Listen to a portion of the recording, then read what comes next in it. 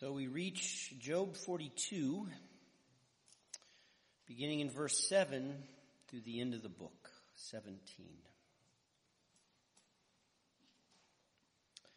Job 42, verses 7 through 17. Give your attention to the reading of God's holy word. Job 42, beginning in verse 7. After the Lord had spoken these words to Job, the Lord said to Eliphaz the Temanite, "My anger burns against you and against your two friends, for you have not spoken of me what is right, as my servant Job has.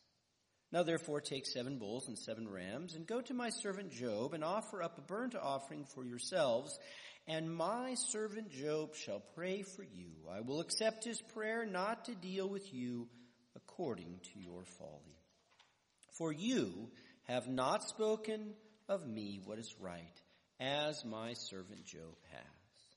So Eliphaz the Temanite and Bildad the Shuhite and Zophar the Naamathite went and did what the Lord had told them, and the Lord accepted Job's prayer.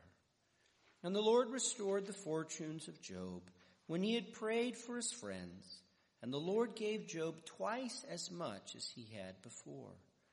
Then came to him all his brothers and sisters and all who had known him before, and ate bread with him in his house. And they showed him sympathy and comforted him for all the evil that the Lord had brought upon him. And each of them gave him a piece of money and a ring of gold. And the Lord blessed the latter days of Job more than his beginning. He had 14,000 sheep, 6,000 camels, 1,000 yoke of oxen, and 1,000 female donkeys. He also had 7 sons and 3 daughters.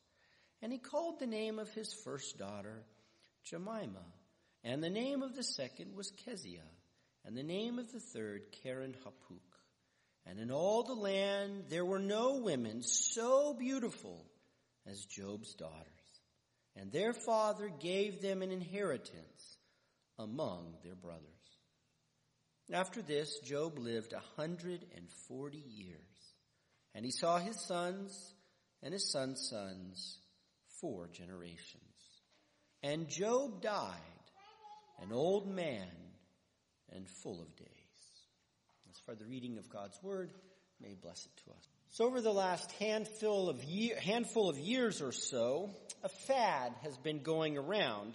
And this is not a designer fad, which might be cute or annoying, but it's more grim. This is the fad of canceling. Someone says or does something a bit off color or that is not politically correct, and an online mob ruins them.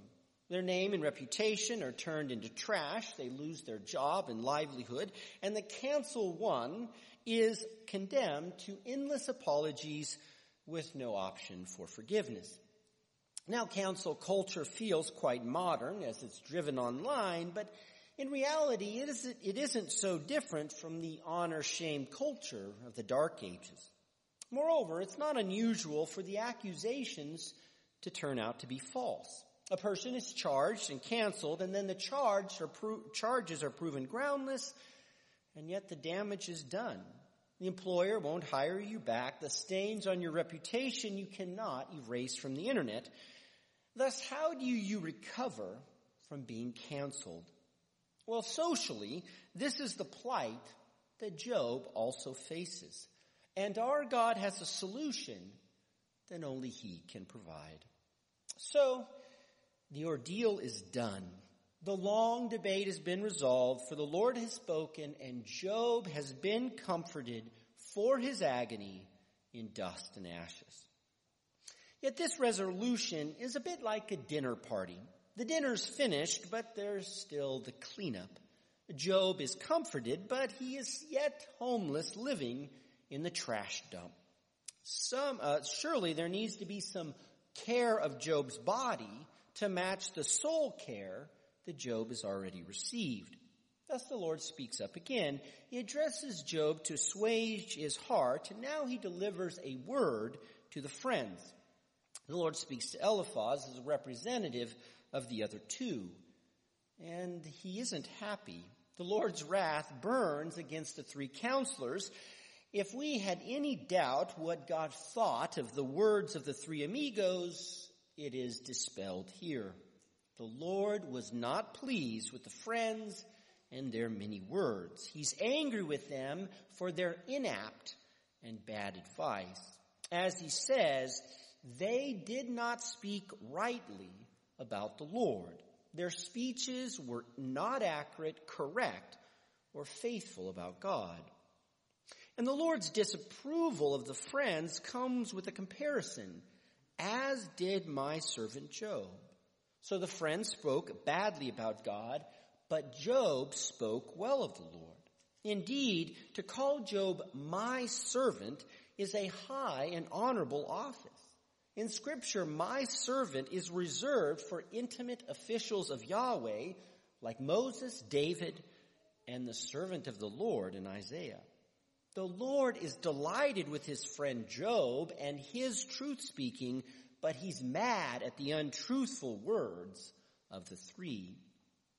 Yet how did the friends speak poorly? What did they say that was so off, so inaccurate? Likewise, how did Job speak truthfully of God? So much has been said, how can we discern between the good and the bad? Well, if you go back over the speeches of the friends, several inaccuracies float to the surface. First, each of them claimed in one way or another to be wise and to be speaking for God. They postured themselves as the Lord's spokesman. Thus, as you'll remember, Eliphaz claimed to have a night vision from God.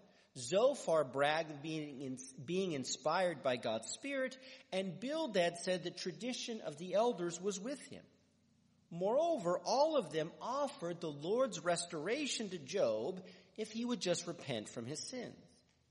Now, it's bad to speak falsely, but it's even worse to utter such falsehood in the name of Yahweh. There's foul-smelling pride behind claims to speak for the Lord. Secondly, the friends beat the drum of simplistic retribution. Read backwards as a dogmatic interpretation of why Job was suffering, they played the same tune over and over. Job, you are suffering, which means you sinned, so just repent and deliverance will be yours. Yet the problem with this isn't that God doesn't employ retribution in some ways, but it's the insistence that this is the only method of providence. The friends used retribution to explain all of God's dealings with humans. But if retribution is the sum total of the Lord's ways with us, then it reduces the covenant relationship down to economics, a crude quid pro quo. We serve the Lord for the blessings he pays us. And yet, as you'll remember, this was the argument of the accuser in chapter 1. He charged Job for loving God only for his money. And the Satan accused the Lord of having to pay humans off for their devotion. Thus, by their simplistic retribution, the friends ended up on Team Satan. Third, the friends erred by relentlessly condemning Job. They denounced Job for his past sins. Eliphaz said that Job's wickedness was great. His iniquities had no limit. Bildad remarked how Job's kids died because they sinned. Yeah, Bildad actually said that. And they literally made up crimes against Job. They were lying witnesses. Also, the friends cruelly rebuked Job as a loquacious fool. They colored all his lamentation as heinous crimes. Job was crying in pain and sorrow, which they told him that his tears were sinful.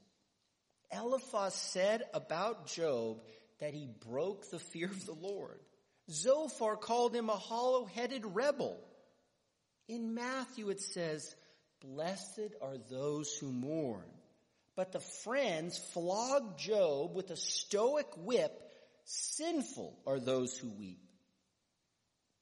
Finally, the friends spoke falsely by not speaking to God. If you comb through their words, you cannot find a single address to God. They never refer to the Lord with the second person singular, you. The Migos did not pray, did not speak to God or ask him for help or aid. Job was constantly praying to God, but not the friends even once. Therefore, in all these ways and more, the friends did not speak truthfully about the Lord. And in this, we should be warned. We ought not to speak as did the friends. Our comforting of others should not take a page from the three. And yet, if this is how the friends spoke poorly, how did Job speak correctly? Well, we should not understand this commendation of Job as if there are no mistakes in his speeches. Indeed, it was pointed out that there were a few, as Job claimed to do justice better than God, and as he proudly subpoenaed the Lord. And yet overall, Job's reasoning as a whole was sound. How? Well, one, Job was honest about his pain. He let his feelings and agonies flow like water, guided by the undying commitment of Yahweh's sovereignty. Job's faith knew that he didn't have to self-censor with stoicism, but that he trusted that he could be completely honest with God. 2, Job rightly preached that God's providence is much more diverse and mysterious than retribution. He knew better than to try to shove God into the box of retribution. 3rd, Job never denied the Lord as his God and as his reward. He sensed that his suffering was him being forsaken by God, and so Job's soul longed to be personally reconciled to the Lord. It wasn't about blessing to Job, but it was about the Lord himself and Job's covenant relationship with God. Finally, Job spoke and prayed to the Lord. He tipped his words with "You, Lord." He went directly to the throne of the Father and cast all his cares and complaints at his feet. Job was not afraid that God is too sensitive for hard truth, for messy emotions. But Job was confident that Yahweh was big enough for unpleasant thoughts. Hence, much of Job's boldness in his words we also find in the Psalms, in the prayers of Jesus, and so such honesty is for us as well. Sure, the few mistakes of Job reveals the limits for us, but those limits of impropriety are far out there. The arena of prayer and lamentation for us is wide and broad. The Lord lets us speak to him freely. The boldness we have to approach the throne of God is well exhibited in Job for us. Moreover, the Lord's good pleasure in Job also comes out in that he appoints him to be the priestly mediator for the friends. The Lord condemns the false words of the friends, but he doesn't punish them. Instead, he orders the friends to sacrifice for forgiveness. And Job will oversee their sacrifices and pray for them. He will be the priest to intercede for God's pardon. Now, back in chapter 1, Job was the priest for his family, but now he's restored to this favored position. Again, this is high praise. Not only does the Lord declare that Job spoke truthfully, but the Lord will only unleash pardon through the prayers of Job. This is also very telling in that it was the friends who beat Job up. Job was the victim of their harsh counseling. Thus, the friends can only receive forgiveness through the man they abused. And Job must be loving to his abusers to intercede for them. Job wins mercy for the three who were so cruel to him. This signals both reconciliation with God and with one another.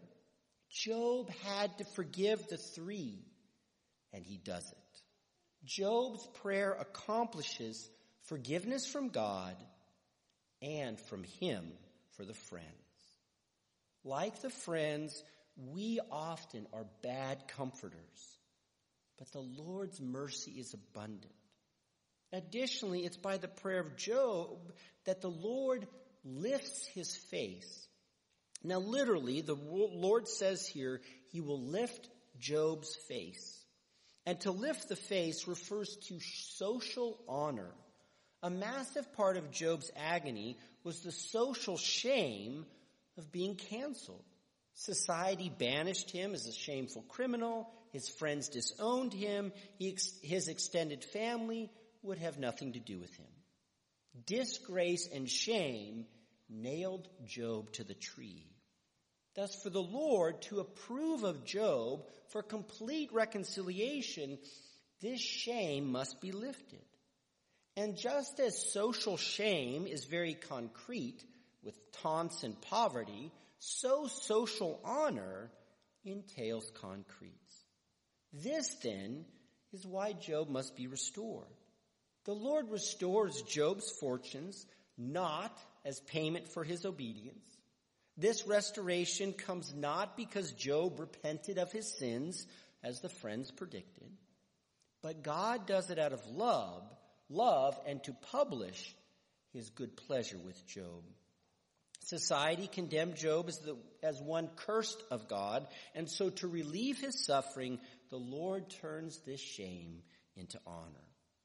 And this social rehabilitation comes particularly because Job prayed for the friends. As Job was merciful to them, so the Lord restored his fortunes. And God's repairs of his reputations is an overflowing generosity. Note that the Lord gives everything back to Job at double the amount. And the first part of this double is relational. All of Job's brothers and sisters, his old friends, come back to Job to console and comfort him. Now, many of Job's loved ones died, but he yet had a large extended family and circle of friends. These all spat on him and disowned him in his sufferings.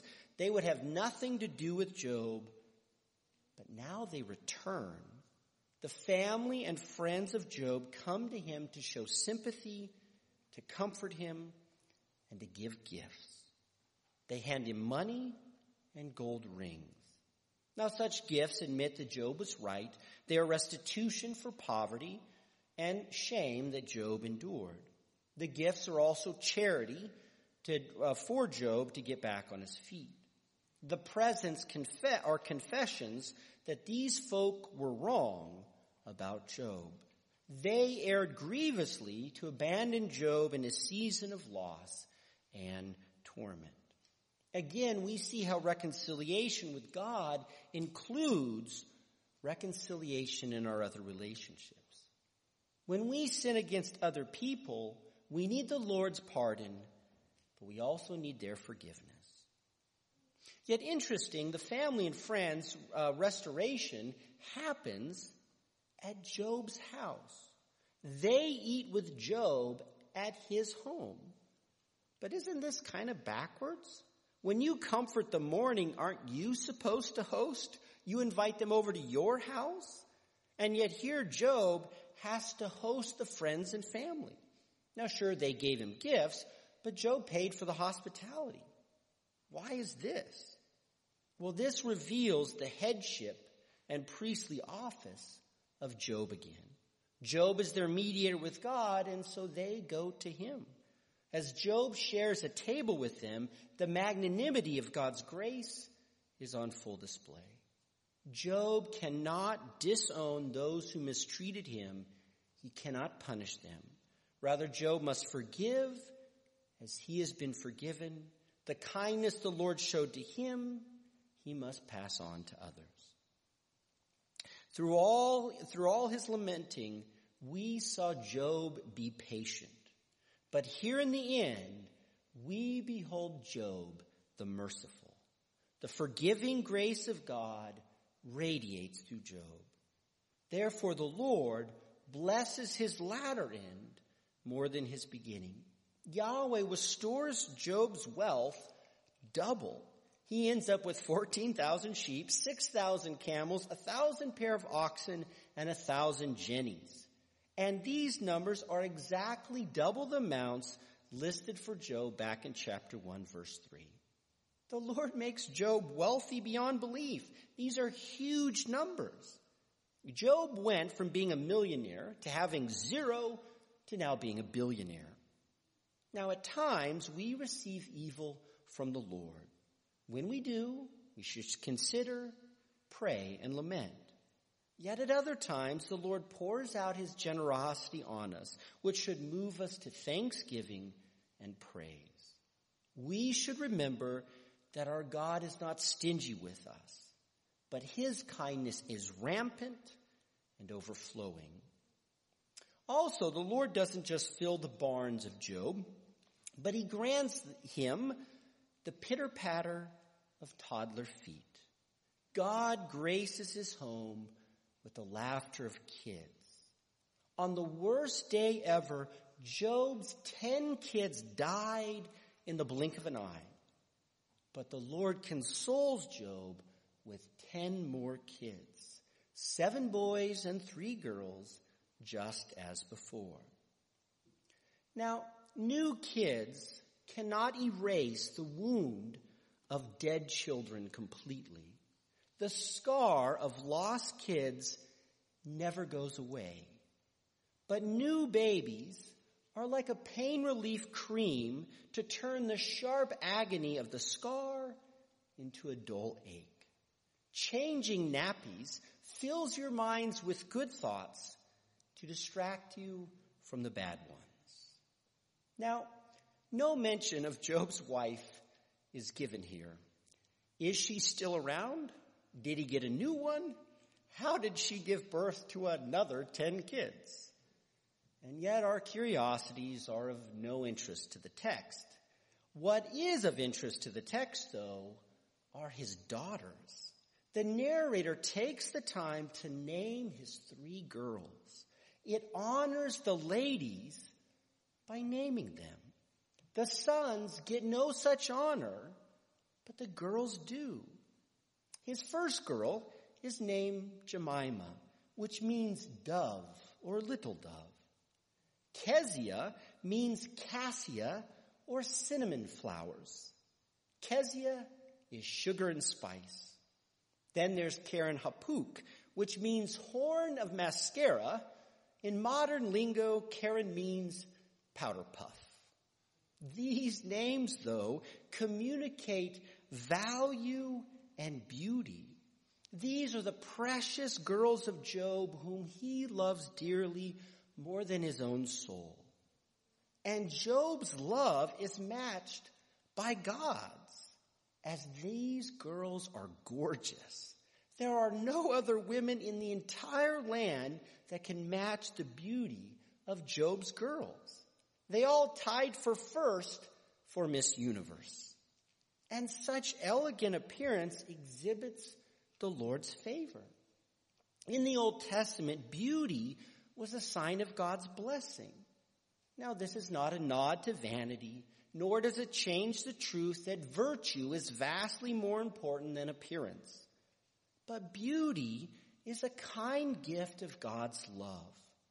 Heaven, then, smiles on these 3 women. Hence, Job grants them an equal status with their brothers. He gives them inheritance just as the boys.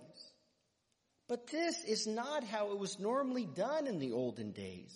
In the Old Testament, the boys inherited from their father, but not the girls. Women received their portion from their husbands when married. Job, though, does not do this. Instead, he treats his daughters as full equals. He writes them in his will with an equal share. Now, why he does this is not clear, but it's marvelous. The final details, though, on Job include his age and death. He lived another 140 years after his suffering. Now, we're not told how old Job was before his ordeal, but to tack on another 140 means he's got to be around 200 at his death. Then he got to see his kids to the fourth generation, great grandkids, played at the foot of his hospice bed. Hence Job died an old man and full of days. And this phrase communicates that Job died well and blessed. Indeed, this line matches exactly the deaths of Abraham and Isaac. Job is painted as a patriarch of the covenant. Abraham lived 175 years and Job was at least this age. Job died seeing his kids just as Isaac and Jacob did. And to image Job as a patriarch makes him a father of the faith. And for him to be a believing father of the covenant, this means Job testifies and speaks of the future realities of God's redemptive plan. Just as Abraham saw and spoke of Christ, so Job points to the new covenant in heaven. In fact, once we recognize Job as a father of faith, as a witness of future hopes, this makes greater sense of his restoration. Why does God pour a double restoration on Job? At first, this seems a bit like a cliche happy ending. Too fairy tale. He lived happily ever after. It seems to align with the simplistic retribution of the friends. What about those who suffer like Job and are never restored? Some parents have kids die and they cannot have other children. As a father of faith, though, Job's ending points much further ahead. His ideal conclusion directs us to heaven. Thus, Job is an example of what Paul tells us, that our present sufferings do not even compare to the glory ahead. Yes, God seasons our present life with shame, affliction, and grievous hardship. And yet the purpose for such suffering is not to torment. The end of God's providence is not pain, but double blessing. As with Job, our seasons of sufferings are only for a time. Our hardship may last our entire lives, but our lifespans are brief compared to eternity. The good death of Job is a picture of your everlasting Sabbath rest. Moreover, in light of the new covenant, Job's inheritance for his girls becomes prophetic. In the New Testament, the inheritance of Christ is equally given to men and women, boys and girls. Baptism is better than circumcision as it is applied to girls along with the boys. Likewise, the priestly role of Job showcased Christ to us. Job was the victim. He suffered at the hands of the three friends. He was abandoned and scorned by his family. And yet these cruel folk only found forgiveness through Job. So also our sins nailed Christ to the cross. Our depravities pierced his flesh. He endured the cross and all the pains of hell for us. Like the crowds, we too mocked and shamed Jesus on the cross in our sin. Nevertheless, as Jesus hung upon that tree, he prayed, "Father, forgive them, for they know not what they do." The victim of our abusive sin is the very one that grants us pardon and redemption. Job's suffering was necessary to overthrow the accusations of Satan.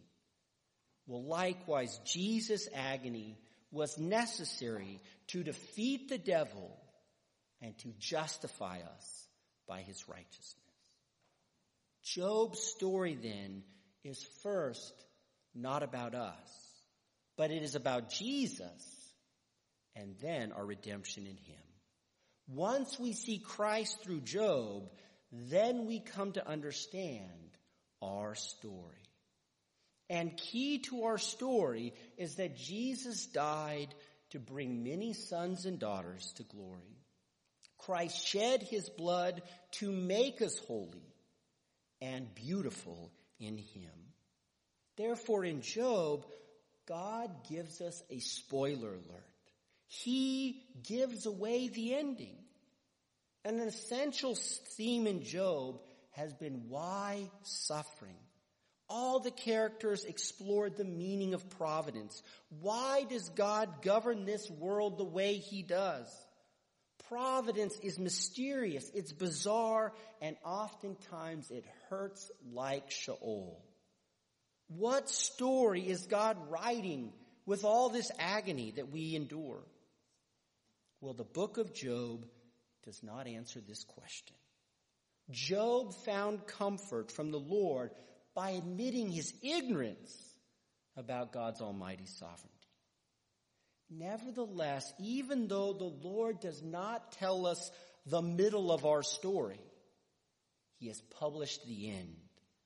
Our Heavenly Father lets us read the last page of his grand novel, and it says, Jesus has won. Christ conquered to save you from sin and death. By the suffering of the Son of God, you receive pardon, grace, and mercy for an everlasting restoration. Now we pass through the valley of the shadow of death. Presently we live under a veil of tears, but blessed are those who mourn, for you will be comforted. And the consolation of God is nothing less than the glory of new creation. Now our tears flow freely, but in the resurrection, the Father himself will dry your last tear. Let us then learn the patience of Job, at times mourning loudly, and other times sitting in silence, but always keeping our eyes upon our Savior, Christ, who is our life.